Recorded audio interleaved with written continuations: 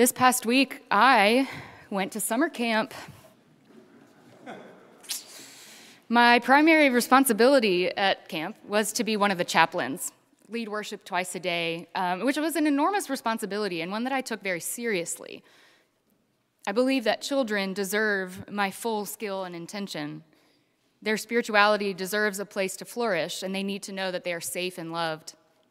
Camp is a wonderful place to do that. I also thought that maybe I would teach them some things about growing up, but I found that camp itself was a much more powerful teacher than I could be. Through games and rock climbing and boating and hiking, they learned pretty quickly that all of those things are easier when they're done together.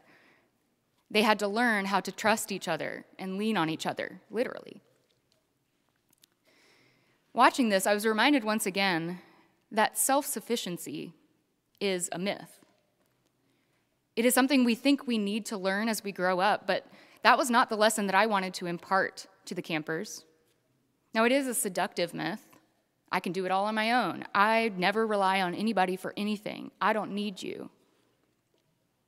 But camp was never about learning that we are okay all by ourselves. It was about learning the necessity and importance of community. Independence is good. But true independence and freedom is being able to acknowledge that life is better and easier with others, and when we are able to ask for help for what we need.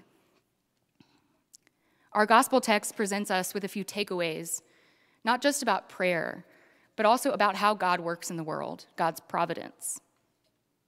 And one of the first things I think is important to understand about this scripture is that Jesus is imploring us to ask for help, to ask for what we need. It is hard to do that. I think first it is hard to do because we think we're supposed to know what to do. We're supposed to have it all figured out. That's what everyone else seems to be doing. And second, we think that neediness is weakness. And in the same way, it would be unreasonable for us to ask another person for everything we want or need that we can do ourselves. It can feel selfish or strange to pray to God by listing demands, as though God is some kind of holy vending machine. When we input X, we're supposed to expect Y. Ask, and it will be given you. It is sort of what Abraham experienced in his conversation with God about Sodom and Gomorrah. But our experiences in life teach us that prayer is very seldom a quid pro quo situation. Often, the things we beg God for do not come to be. Our loved one dies. The prognosis isn't good. Sometimes travel isn't safe, or disaster befalls us or someone we love. God destroyed the cities of Sodom and Gomorrah anyway. We also learn pretty quickly in life that we shouldn't just constantly ask for more. We don't always get what we want. That's the lesson we learn as children. And that a selfish desire for wealth, for things, or even for constant happiness is closer to a sin than a virtue. And Jesus lays this out pretty clearly in the gospel. So why the directive to just keep asking God for what we want or need? What is Jesus trying to tell us here? That God will grant us all our wishes if we just ask enough? I often hear this question when encountering skeptics. People will ask, does prayer work? I'm not really sure what we mean when we say that. It feels a little bit manipulative or arrogant to claim to another person who's suffering that, well, just pray about it because prayer works. As though if we just believed a little harder, everything would be okay. As though God's working in the world relies solely on what we ourselves are able to do. And if our outcome doesn't align with the prayers we offered, somehow it means that prayer doesn't work. I don't think that's a particularly helpful way to think about it, because God does not rely on us and what we do or don't do. God's providence moving in the world is not dependent on anything we do or don't do. God's providence just is. God makes and creates and is present in all things. God is not a genie. Well, if nothing we do can affect what God does in the world, then why do we pray? Why do we ask? Because when we pray, we acknowledge that we are dependent beings. We are not self-sufficient. We are not lone actors. And we rely on others, God especially, to live. The act of asking God for something in prayer is about entering into a conversation and relationship with God who hears our true prayers as they actually are. What we say or do matters less than what God already knows that we want. I'll give you two examples of this mechanic. One will be glib, the other all too real. For example, if I really, really, really want $3 million, I should just keep asking and asking God until one day it appears in my bank account, right? That's what Jesus said, ask, it'll be given to you. Great. Now, my experience and my reason tell me that I should not expect this to happen for a variety of reasons. And I think it's because that's not what I'm actually praying for. $3 million is not what I'm praying for. What I'm praying for is security, for ease in life, for more opportunity and more choice, for a level of contentment that can only come with having more than I need. $3 million will not fix these desires. God knows this. $3 million is a scorpion. It is a snake. It is not the solution. It's not the real treasure. Instead, God will maybe help me discern other ways to find contentment and joy without excess. We don't get to know our options ahead of time to optimize our prayer. We're not in control. And only God knows what the real answers to our prayers might be. And this requires a great deal of trust. So in a more real example, each week we pray for an end to all violence in the world. That's a pretty big prayer. And we know that it is unlikely to actually happen maybe in our lifetimes, probably not to happen as quickly as we would like, and we are dismayed by the constant news of violence.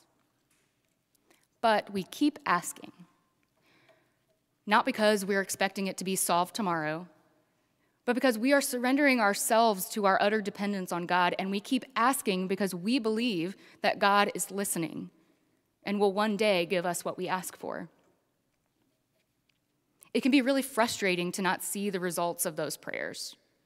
So even if we don't see them and we get frustrated by things that are not happening despite our asking, we have to trust that God is at work in a way that is good, even if that way is small, even if that way never presents itself to us, even if we never know about it.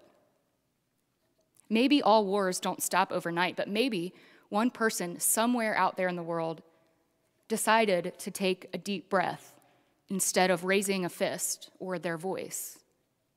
And that matters. That matters to somebody. So yeah, prayer works. Not because it grants all of our wishes or because God's providence is all about what we as individuals think we want, but because it allows us to participate in God's goodness.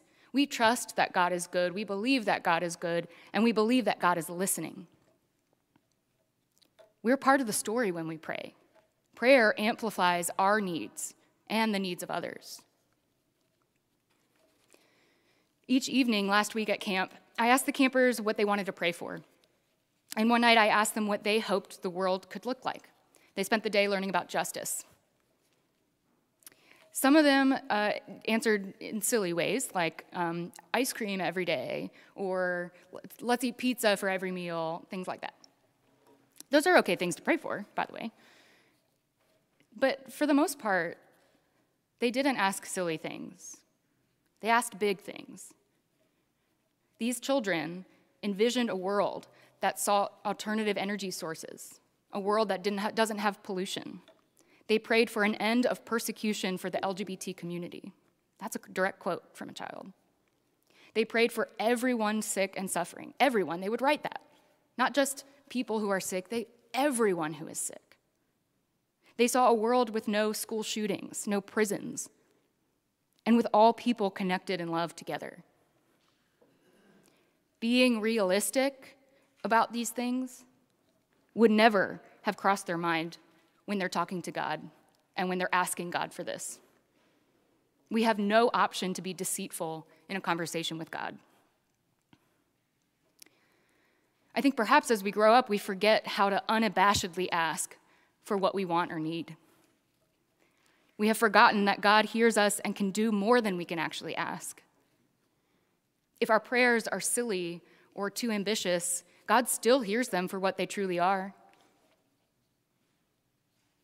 We trust that God acts accordingly and always for goodness.